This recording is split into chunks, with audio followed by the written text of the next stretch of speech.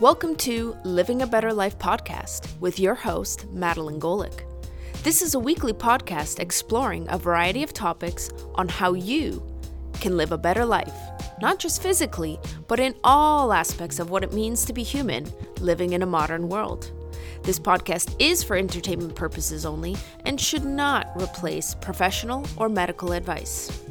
This podcast is sponsored by Ecophysiotherapy, where their mission is to educate, empower, and rehabilitate you back to health. Without further ado, please enjoy the show.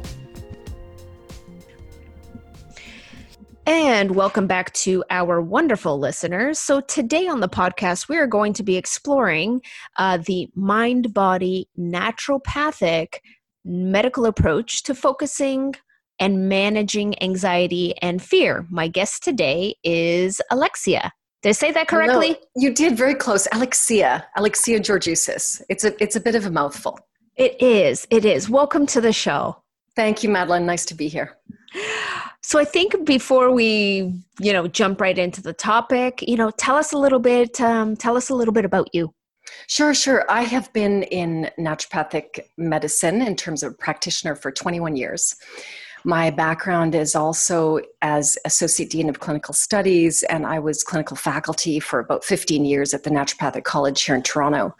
And my approach is really very holistic in terms of mind, body, spirit medicine, which we'll get into. And it really is around working with the person so that they can attain optimal health. So my background, I've also looked at and studied with various disciplines, whether it's mindfulness or transformative mindfulness, some mysticism in terms of mystical spirituality and health, which involves the chakra systems, and also even some of what's called core shamanic studies. So this has been an ongoing sort of life journey for me in terms of my work as well as how I want to live my life. Amazing. So you're intertwining all of the aspects. You got the scientific, you have the spiritual. Not to say that the spiritual is not scientific. It's just we may not have the right measuring tools for such things. And those, it's more qualitative than quantitative analysis. But equally, I think important. We are a spirit, we are energy, right? Correct. We know that. It's just I don't think we contextualize that there is a mind, there is a body, and then there's like the energy, the spirit, the something deeper that, like, how does our body know how to function without us telling, right? Well, and yes, and well said, because this is really what is representative of what's termed the innate wisdom, or what's called in naturopathic medicine, the vis medicatrix naturae, which is the healing power of nature. It is an unseen force. We don't see it. We don't know when we cut our finger, paper cut, for example, we don't have to tell our body what to do.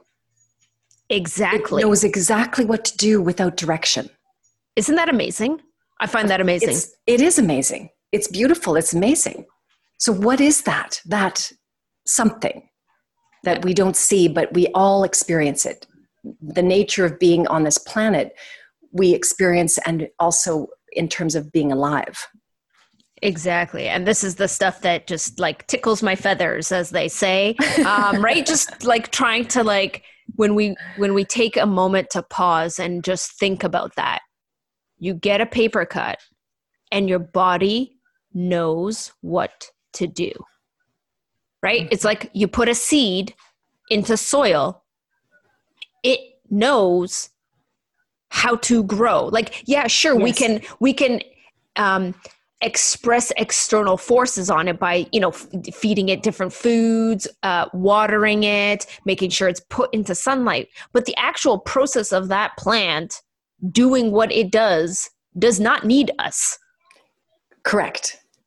Absolutely correct. It is not something that our sense of I have control over this, is really where we start to learn humility. Right. We can support it, but do we have the awareness of we need to lead this seed or our skin to heal? No, that is a given. That's already present. We just don't see it per se. Yeah. We're not used to seeing it, I should say. Yeah. So when we're applying various holistic therapeutic techniques to this, we're trying to create an environment, I think. And I mean, maybe I think of it this way. We're trying to create an environment in which the cells and the function of our body is optimized to do what it is naturally capable of doing. We're just trying to help. It's like, okay, we know the plant knows how to grow itself. We know that if you tear a muscle, that muscle is going to heal, right, on its own, right? So when I'm applying physiotherapeutic techniques, I'm thinking, okay, how do I best create an environment that I know that this tissue, although it will heal itself, how do I optimize that system and that approach, when that muscle's healing?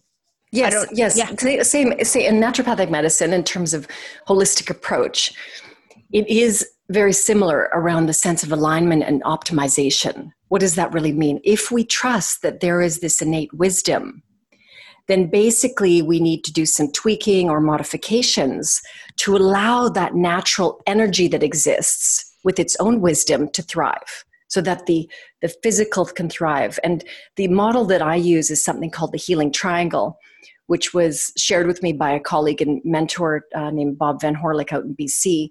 And basically, imagine a triangle, and on each tip of the triangle, one tip is the mental aspect, the other tip is the emotional, one tip is the physical, and the entire triangle is surrounded by a circle. And the circle that holds the triangle is consciousness or spirituality, because there is no separation.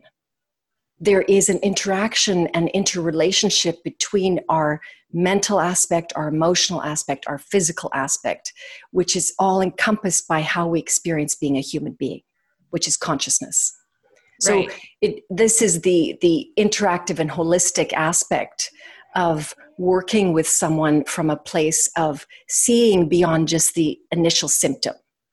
Right. You're looking at the person as a whole. So would Correct. you say that, mind, I put in air quotes, like mind body medicine is that verbal visual representation you just made of the triangle with the circle? Right? Yes. I think that the piece, and because mind-body medicine has its own sort of definition, at least in the Western world, around that it's movement and breath work related to the mind. However, where is our mind? This is a big Buddhist question. Where is the mind? Is it in the finger? Is it in the heart? Is it in the brain? We don't know. So when we look at body and mind, I think that we can expand on, the aspect of what encompasses the mind. And again, seeing that there is much more to us as individuals in terms of this connection we have to a life force that surrounds us all the time, that is within every single one of us, every plant, every animal, every species that's here. We share that. That's part of the collective. Yeah. I'm just going to warn our listeners that, we are in the midst of a COVID pandemic and children are at home. So there may be some noises in the background. So we may have to pause for a moment and resume. Sorry about that, folks. As I was saying, we have children at home and these are the times that we're in. Yep. So we're going to just continue on our conversation. So we were talking about the collective consciousness, and we're talking about where is the mind, and we don't really know where the mind is. And this is complex. It is complex. And to go back to what you were saying, Madeline, it is about energy as well, right? This is where we have the physical aspect, but we also know that, for example, if we go back to the paper cut, something physical happened. And then, pardon me, what was it that actually gave the signaling to the cells to start the repair? And that signaling, sorry, I have a frog in my throat. Let me pause. Yeah. Okay, go ahead. Just repeat what you were saying. Yes. So basically, going back to what you were saying about the paper cut and with energy, that when a paper cut happens, what is it that absolutely directs the signaling of the cells in order to heal? That's something that is unseen. You know, where does it start? Where does the process start? You know, what is the key signal? And again, it goes back to that wisdom that is hidden, but it is within us. Yeah, it's truly amazing. So we have, we're talking about this physical, okay, paper cut, there's a physical thing. Let's just touch, and we obviously we've talked a little bit about the mind. So where is the mind? I mean, the mind is what allows for our awareness of ourselves and environment. Like that process is the processing of like how we're interacting with the world. Or how would you define sort of the mind aspect? Oh, that's a really good question. I think that my preference is to define the mind more as a complex sort of complexity that involves mental and emotional experience, which means that it involves sensation, it involves perception, it involves thought. So the mind is always there. It's, there's so many labels for it in terms of various, spiritual faiths. Like Buddhism often will say the monkey mind, which is there are thoughts running rampant with all these, the squirrel activity or something shiny and bright. And those thoughts, but again, that's part of the mind, but what is noticing the thoughts? And whatever's noticing the thoughts is more about the consciousness. That's the deeper wisdom. Yes, and that's a rabbit hole that we could definitely jump really deep into.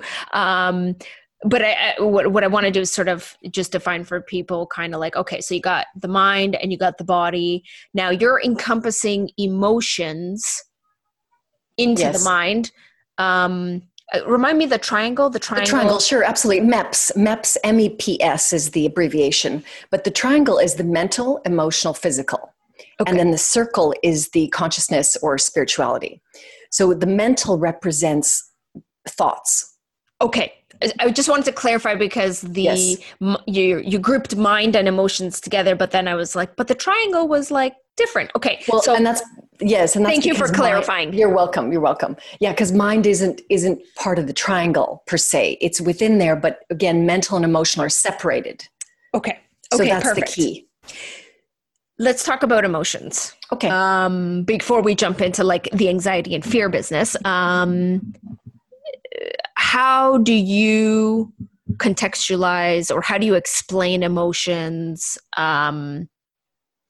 when you're talking to clients? Because I think people have a really difficult time. Like, and I notice this in my practice as well when I say, for lack of a better descriptor, like psychosomatic, right? Where it's like thoughts and sensations and emotions. And, sometimes I say like your emotions really do impact your experience of pain. People don't understand that link. So I'm curious how you sort of contextualize that. Sure, absolutely. Well, what I often will speak to about with clients is I will ask them, do they believe that there's a correlation between, for example, the emotion of worry or the emotion of anger and blood pressure? Or do they believe that their stomach ulcer or their gastric functions is impacted by stress?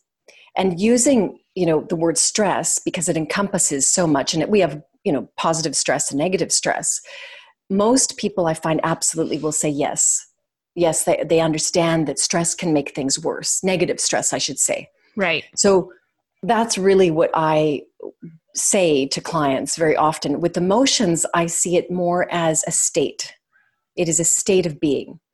And that is where it's connected to the nervous system, which ends up impacting our physiology. So emotions can often be, I don't typically differentiate emotion from feeling, because I think a lot of us have a relatively limited language of descriptors to identify what we're feeling. Mm-hmm. And it's partly because we're in a very busy world and we are in our heads a lot. But when we stop and go, oh, what am I feeling? And we may not have a name for it. That's when we look at sensation, which is also different. Mm-hmm. Right? Yes. Does that answer your question? Well, well, yes. I think the example, like, when you're nervous, you feel butterflies in your stomach, right? Definitely. Or you're nervous and all of a sudden you have to pee after just going pee like 15 times. You still feel like you have to pee. The reality is you don't have to pee, right? Like it's not about that your bladder's full and that you need to go. Yes. It's about the physiological response to a state of being, like you said. Yes. That can be triggered by thoughts or can be triggered due to actual something in the environment. Yes. And that's perfectly said, because it's both. We need our stress responders to help us stay safe and keep us out of danger. But the issue is that when we're in a chronic state, and that's where perception comes into play. And so, yes, if you're about to go on stage and make a speech and you have cold feet or cold hands, and you can literally say that, but you might also feel it in terms of sensation. But the example too around, butterflies in the stomach, or, the heart is pounding out of your chest. Well, again, it's the sensation that's there, which is connected deeply to the nervous system. But where does it start? Is it rooted in the belief around, let's say it's fear or anticipation? Then that energy of thought is what impacts the physiology. And then the physiology shows up. Right. Because it's not the heart that's like all of a sudden starting to pound really hard. It's not like, oh, my heart's really pounding hard. Oh, I must be nervous. It's usually like, okay, I'm going to get on the stage. Like, what are people going to think? What if I flop this? Like, blah, blah, blah, blah, blah. The brain just goes. And then as a result of that, the physiology follows suit. And I often find when I'm doing public speaking, like I'll have those sensations, but 5 minutes on stage and I'm like into it, my heart's not pounding anymore. And the feelings and the sensations and the thoughts that I had prior now shifted into this other, like, all right, I'm in a groove now. All right, like we're doing this. Okay, there's nothing to fear here. You're already going, like you might as well just keep going. I like that you said it's a state of being, because the thought that's coming to my mind right now is that it's not permanent. And sometimes people get stuck. Oh, yes. Right? And they get stuck. Perhaps it might be mentally stuck around the permanence of the sensation, because I don't know about you, but with this whole COVID thing, like I've been in, quarantine for, well over a week. And like, I'm going through a lot. It feels like a very sustained stress response, because every day it's like something brand new to stress. And it just literally feels like it's a constant. But it's really, I'm in a state of being right now that's maybe more prolonged, but I don't have to stay there forever. Yeah. And this is a perfect example of, what you're describing is that it's very new and different right now. None of us are familiar with this new and different reality that is presenting. So having a prolonged state, it's relating, what's happening is that we're all getting up in the morning, at least I find the same, and we have a certain sort of expectation that we're like, well, wait a minute, that's actually not happening today because, oh, right, I have to stay inside, or I only can do emergency trips. And for you, you're in quarantine, so you can't go anywhere. No. And this is very destabilizing for the nervous system, because it's changing our perception and also our reality of what is this. So it will feel prolonged. And it's very important for people to really work with themselves around these waves of emotion that are coming up, because they're ranging from grief to frustration to fear to anger. Anxiety to anger. And this is part of, when you can reframe it and say, okay, this is part of my experience right now. And going back to what you were saying, it's not permanent. It is changing every day. And there's something new every day. It's just unexpected. We are facing the unknown. It's a very scary place. Only if. Yep. It's scary. It's scary when we go into the future too much, or we catastrophize. And also we have to be careful isn't with, that, and I was just going to say, isn't that anxiety and fear, right? It is. Isn't fear, and well, I'm going to say anxiety because fear can be really present in the moment, but I think a lot of anxiety comes from the future. Yes. Typically anticipatory, and whether it's related to a past trauma of some sort, or it's the sense of ultimately, am I going to be safe? Am I going to be okay? And not having a sense of self-trust or a sense of resilience in the self, or trusting the process. And this is bringing up so many things for us around facing vulnerability, facing mortality on some level, facing illness. This is something which is very interesting because, typically there is an underlying fear, I think, that many of us carry around a fear of illness, a fear of not recovering. And so all of this is just heightened right now. So feeling anxious and feeling, irritable or whatever it is par for the course.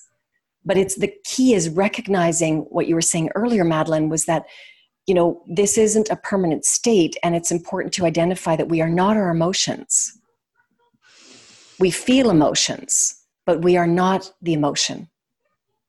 Yes, very much the truth, because when that emotion changes, do we per se of who we are, does that change? I read a really interesting book. It's called Awareness by Anthony DeMello. I don't know if you're familiar. And so one of his examples was, so he talks about the concept of who am I? Am I my name?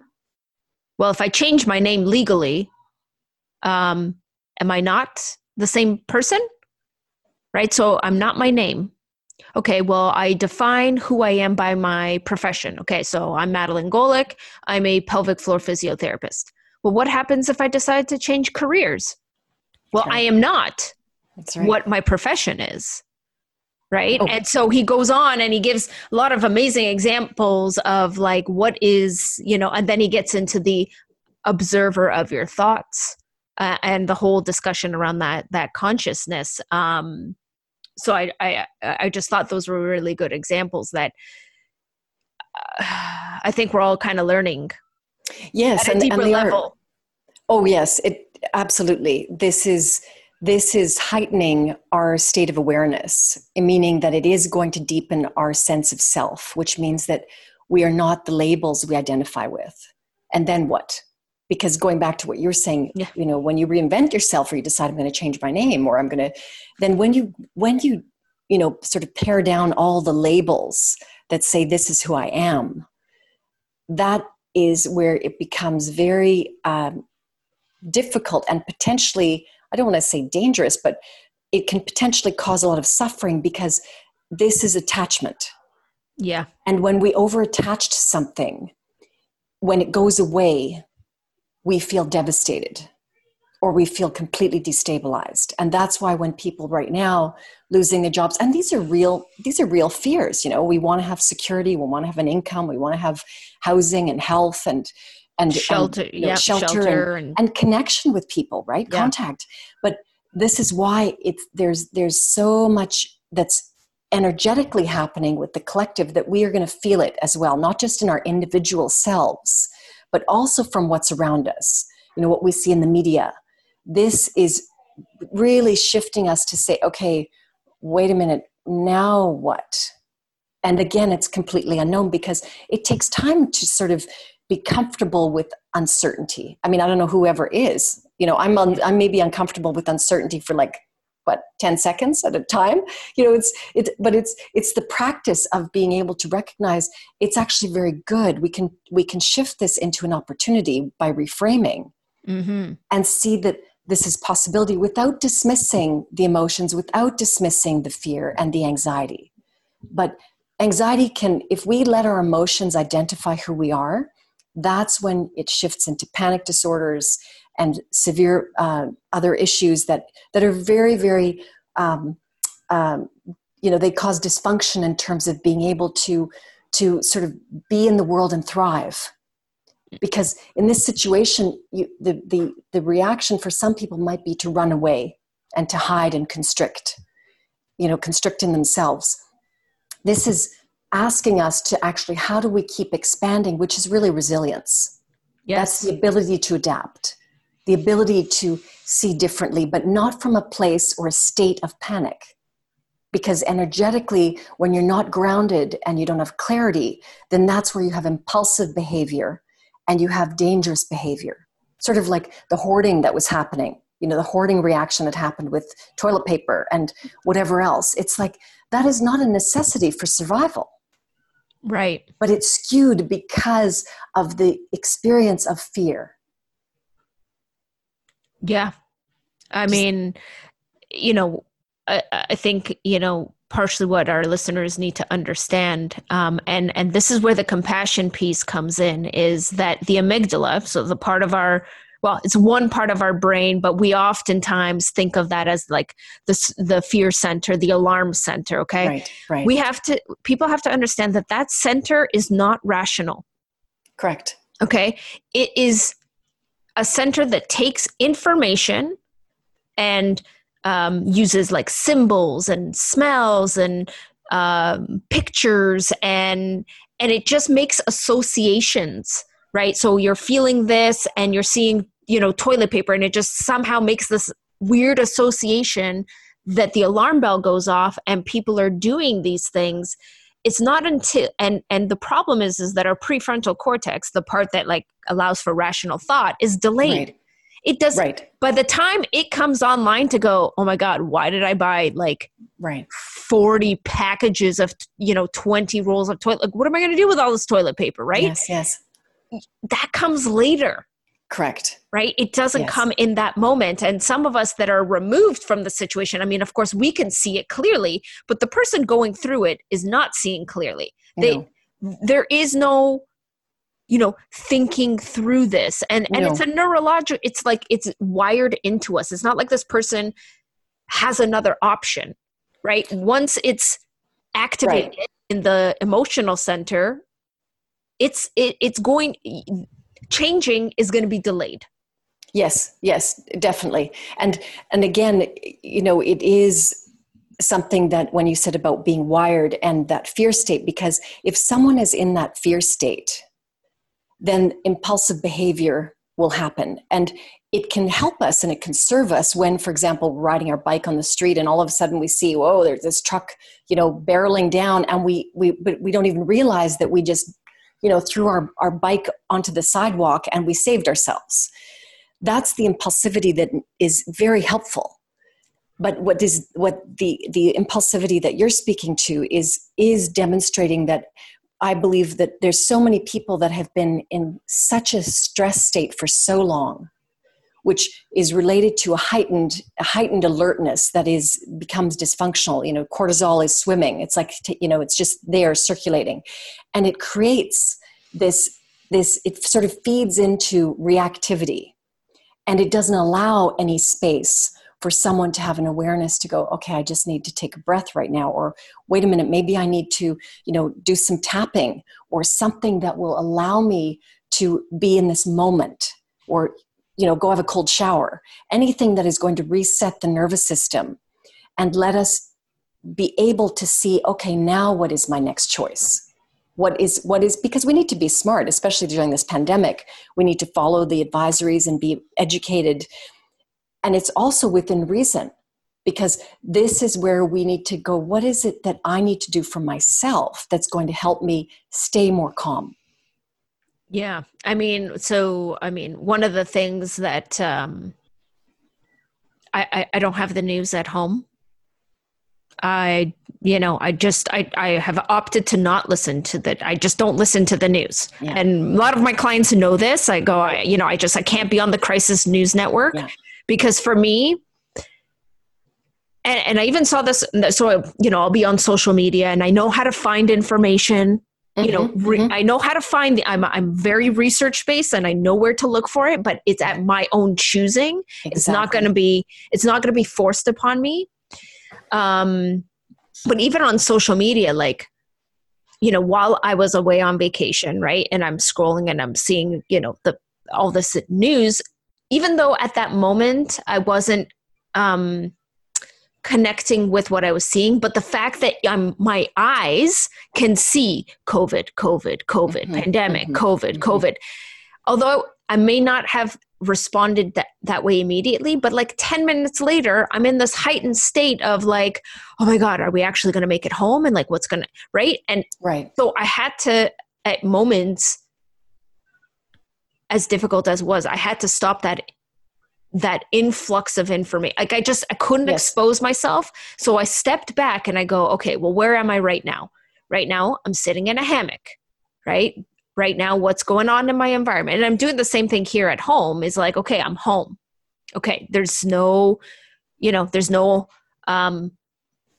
army people coming down. Like there's no impending doom right now around my household. So I can say, okay, my immediate environment is I am not in danger.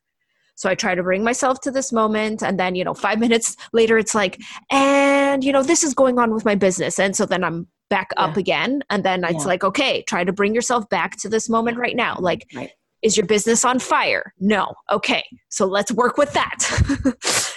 So what are some strategies that, what are some techniques that you use in your practice to help people manage anxiety and fear, and obviously tying into what's happening globally? Yes. And actually you touched on a few of them. And the first one that you touched on is focusing your attention on your senses.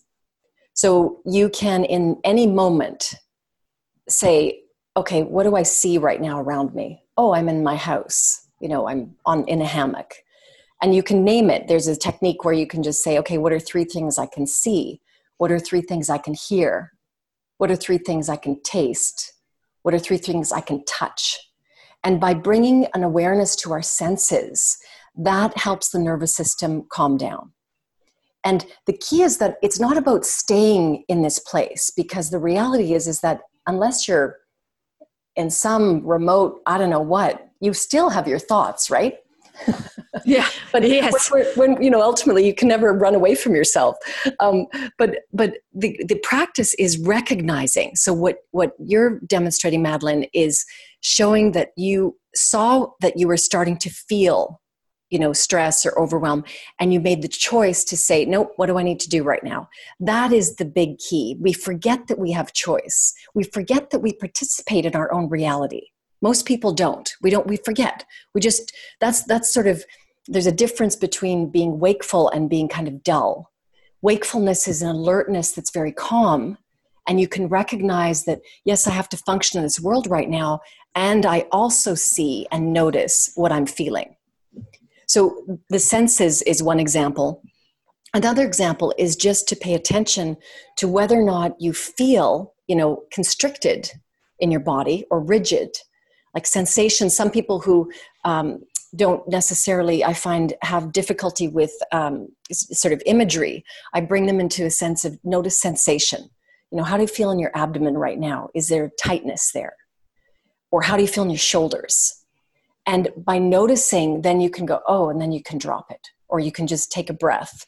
And again, it's the idea of being able to come back to that place where that's where what I refer to as the center or the resourcing. That is the source connection to this innate wisdom.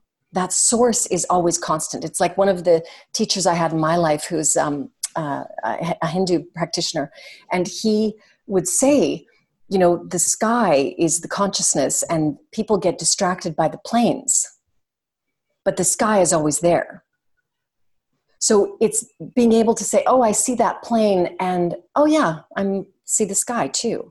Just like what you were describing. Oh, I can see all this COVID flashing, and oh yeah, I'm right here in the hammock.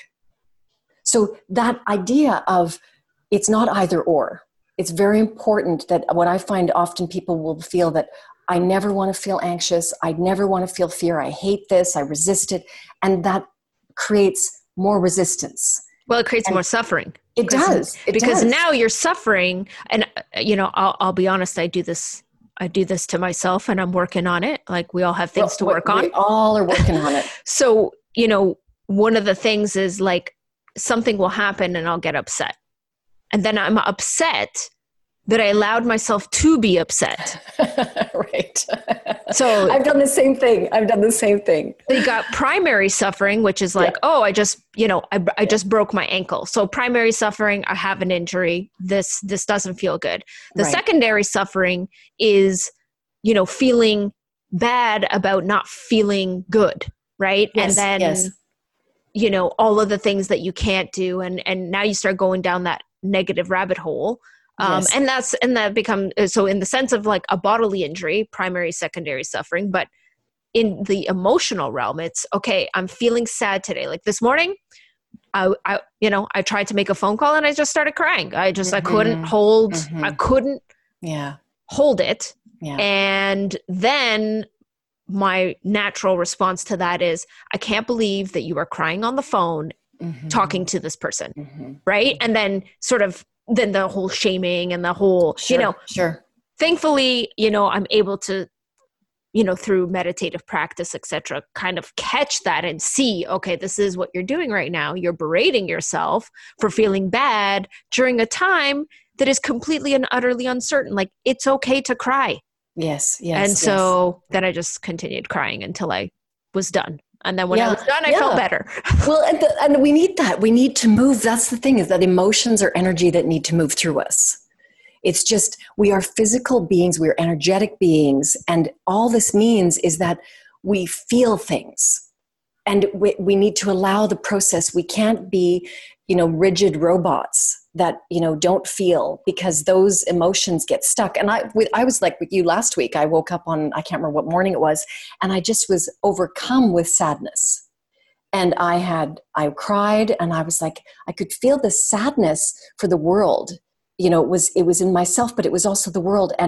But it is recognizing that, given the circumstances, we need to bring in more compassion for ourselves, because I think the earth is asking for more compassion, on some level. So it really is, again, noticing these emotions, but being able to say that, okay, I'm feeling anxious. And that in itself is one of the other techniques that's comes from a Buddhist practice, where basically you name what you are feeling. By naming it and recognizing it, that immediately shifts our awareness so that it's more into a place of acceptance. Because acceptance just means that it's okay that it's here.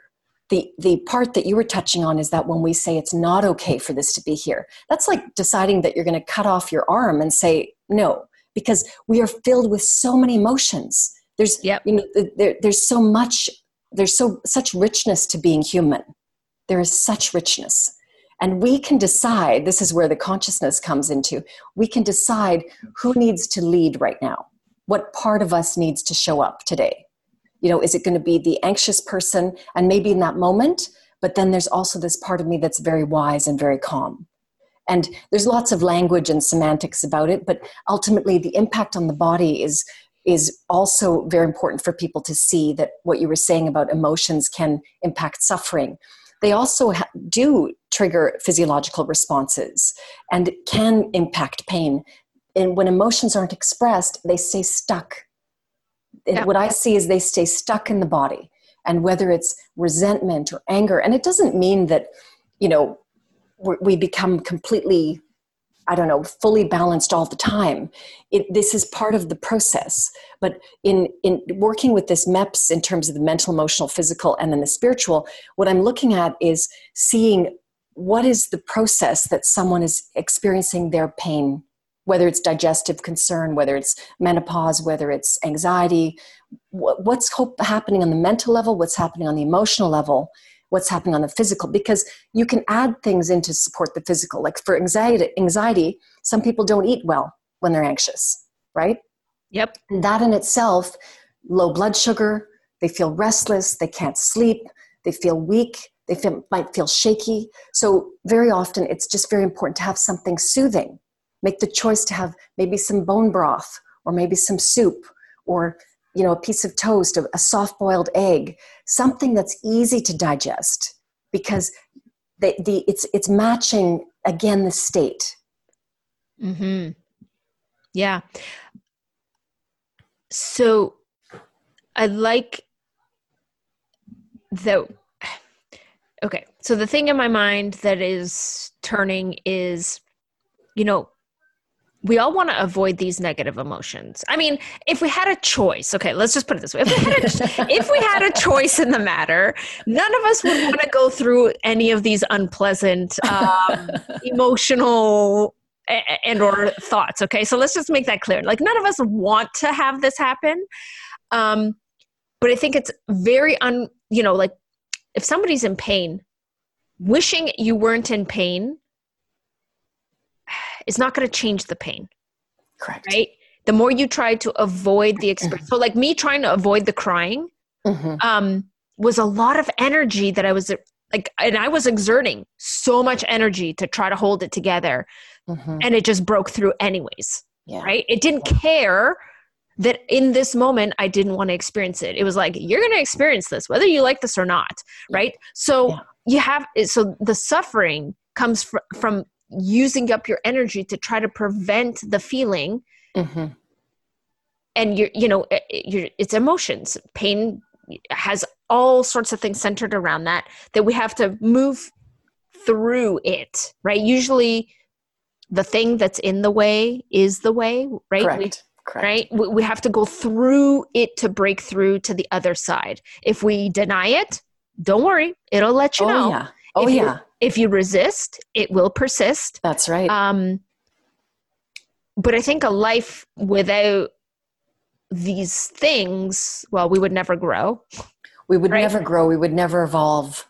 And it would be boring if everything was just like, so it's so tough because I don't want anybody to go through pain. I don't want anybody to cry. I don't want anybody to be afraid.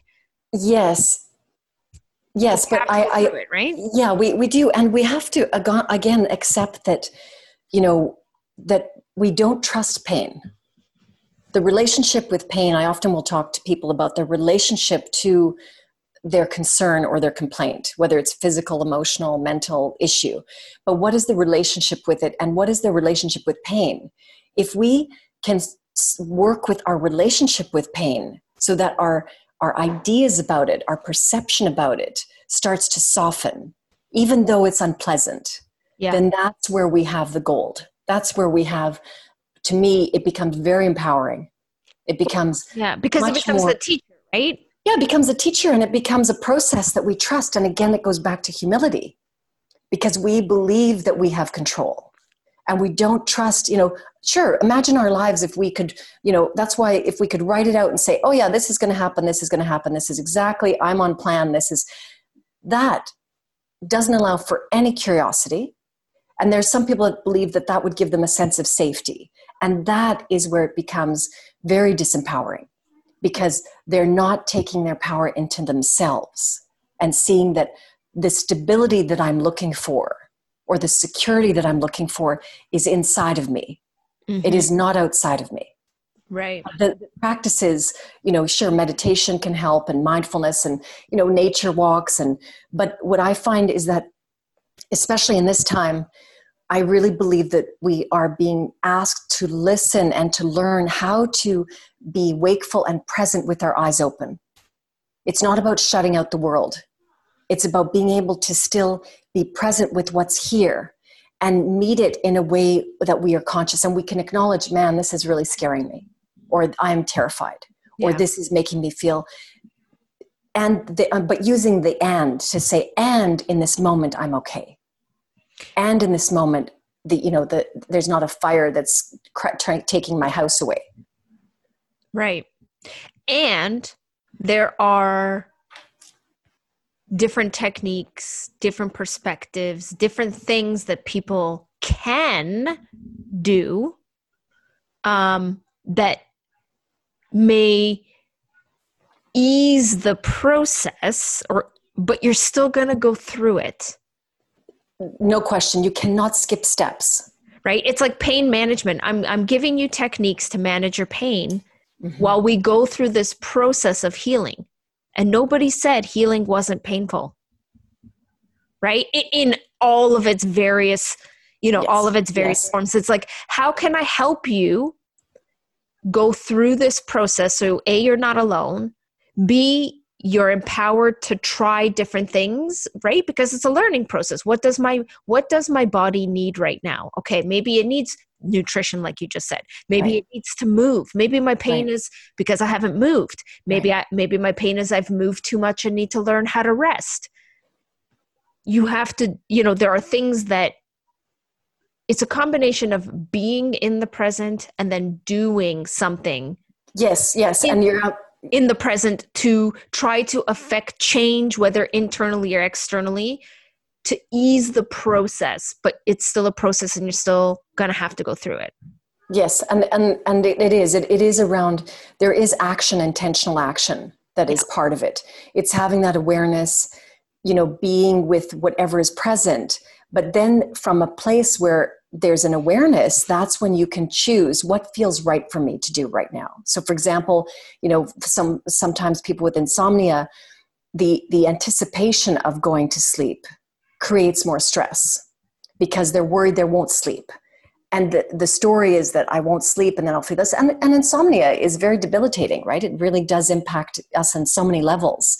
But in terms of working with what are the actions, so maybe I need to do some exercise so that I feel more tired to get this energy out. Maybe I need to listen to a calming meditation, or maybe I need to have my sleep hygiene where I don't use any technology for 2 hours before I go to bed. These are all little action steps that we are required to do for ourselves. That's the other part, is we take responsibility for the choices, and support is important, absolutely. And ultimately, it also needs to be the relationship we have with ourselves to say, oh, I can trust myself to make these choices. Because I find most people do know how to eat healthily. When I speak to them about their diets, they know what healthy choices or food is compared to non-healthy. But then the other part is, okay, well then if we know this, why don't we make the change or the choice? And that can often be what's layered around. There might be a sense of expectation, or a sense that it's too much work, or whatever's there. So it's very, very individualized. But the action steps, what you were referring to, very important. You have to be able to do both. Recognition, acknowledgement, soothe the feelings, get support if needed, and then make a very conscious and intentional action as to what is realistic given the situation. Yes, and it's the accumulation of those action steps over time that leads to the big change, right? Like the Titanic doesn't turn immediately. It goes 1 degree, and then for every 1 degree it moves. By the time it makes it, 6 months of floating, you're in a completely different destination than you would be. And I think oftentimes what we see in health and in the body needs its time to do its innate work. There is no pill. I concur. Right? Like there is no pill that you're going to take and COVID's just going to be over. And it doesn't exist, right? So neither does changing a medical condition. Neither does, working, if you have long-standing anxiety. Like it's the accumulation of the choices that you make daily that ends you in a state later down the road. And it's not even a destination because it's an ongoing journey. It's right? Exactly. So, but I get what you're saying. And I would add to that the other part is consistency, because the biggest thing that I see is that often people will come in with a big plan or something that they want to do. And it really is interesting to bring them into a place of the small steps are enough. And the consistency is way more important, because you can have an intention, for example, with, what do I want to be feeling in the next 3 months, or how do I want to be experiencing, the improvements that I have in my health. And without the consistency of some type of choice, or that's why a practice, that's why they refer to meditation as a practice. Well, we could say being a human being is kind of a practice for, I don't know what, but it's something. But that consistency is very important. And it doesn't mean, what I found in my life, for years, I would set unrealistic expectations, and I would get impatient if I didn't reach the expectation or close to that expectation within a short period of time. And what I learned in myself was that, one, I was not being realistic. And number two, I wasn't actually being consistent. I was striving more for mastery instead of the small little bite-sized pieces, and allowing this process to build, because it's a foundation. You're basically, if you're going to build a beautiful house, the foundation needs to be solid if you want that house to last, right? Exactly. Yeah. This has been an amazing conversation. It has been. I feel like I've been given some tips and certainly some things to think about. And I think others will hopefully gain something, if nothing else, just at least a framework that they can think about things differently while they seek out the help and or the support and or the techniques to help them move through this, to move through whatever it is that they're experiencing currently. Yeah, exactly. What I wanted to ask is, if people want to find you, if people want to follow you, if people want to work with you, yes, where I would love that. Where do they follow you? Okay, well, I am in Toronto, and I'm in 2 locations. I am in East York as well as the West End. My website address is alexiand.com. I'm also on Instagram, which is alexia.naturedoc.com. And right now, because of COVID, I'm doing online telemedicine, virtual consults, and as well, I've just launched a 6-week series to help people with these awareness practices that's starting April 6th. But if you go to the website, my website, you will find information on there, but that's how people can contact me. Excellent. And for people who are like, how do I spell any of this stuff? I will post it in the show notes. So in the episode description, all the links that you have mentioned will be posted there. So it'll make it easy for people to click and access that information as well. Okay. So don't worry about the spelling. And if you're driving, just, you're driving. Don't be writing stuff down. All of that will be in the descriptions. Okay, great.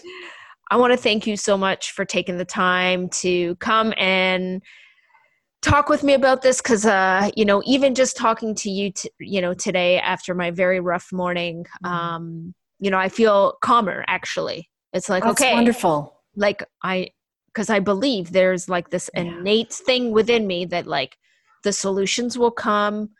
And I've even seen, this morning bad, this afternoon getting some good news trickling in, and then, right? So it's like, take a deep breath in. It is, just breathe. And that's another, thank you, Madeline. It's wonderful. Great to talk to you about all of this. Really great. Absolutely. I just, my feathers have been very well tickled. Having said that, thank you to our listeners who continue to, support the podcast. And if you're a first-time listener, click that subscribe button. That way you'll stay up to date with the latest and greatest episodes. Share it out with your friends, because you don't know who may benefit from listening to this conversation. Follow our listeners on their social handles. And we look forward to having you, join us for the next podcast. Take care from now. Thank you for listening to Living a Better Life podcast. Make sure to subscribe to our show to stay up to date with our latest and greatest episodes. We would also love to hear your comments, suggestions, and reviews. Thanks again. Until the next episode. Bye for now.